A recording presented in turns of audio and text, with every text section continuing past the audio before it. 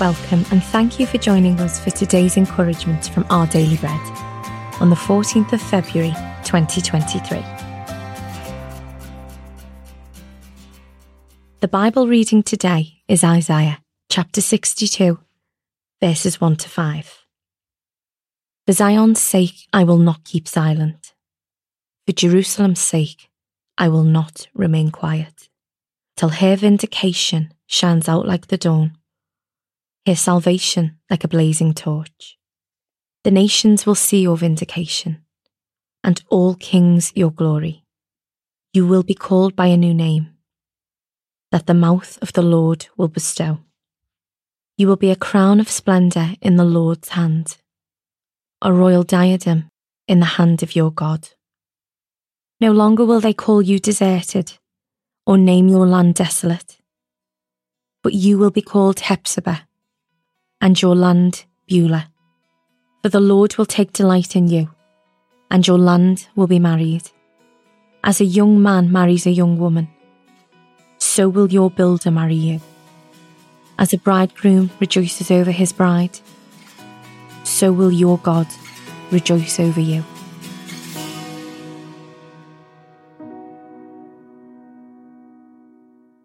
Today's article, titled Rejoicing Love, was written by Lisa M. Samra.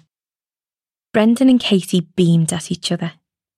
Looking at the pure joy on their faces, you would have never guessed the difficult ways so many of their wedding plans had been dramatically altered due to the COVID-19 restrictions. Even with only 25 family members present, joy and peace radiated from the two as they said their vows because of their love for each other and expressed their gratefulness for God's love sustaining them. The image of a bride and groom delighting over each other is the picture the prophet Isaiah painted to describe the type of delight and love that God has for his people. In a beautifully poetic description of God's promised deliverance, Isaiah reminded his readers that the salvation God offered them reflected the reality of living in a broken world, comfort for the brokenhearted, joy for those who mourn, and provision for the needs of his people. God offered help to his people because, just like a bride and groom celebrate their love for each other, so will your God rejoice over you. It's a remarkable truth that God delights in us and wants a relationship with us, even when we struggle because of the effects of living in a broken world.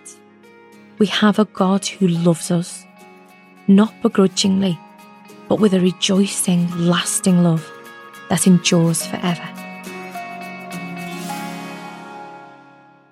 Let's pray. Loving God, thank you for rejoicing over me in love. Amen. Thank you for listening today. My name is Rebecca, and today's encouragement was provided by Our Daily Bread Ministries.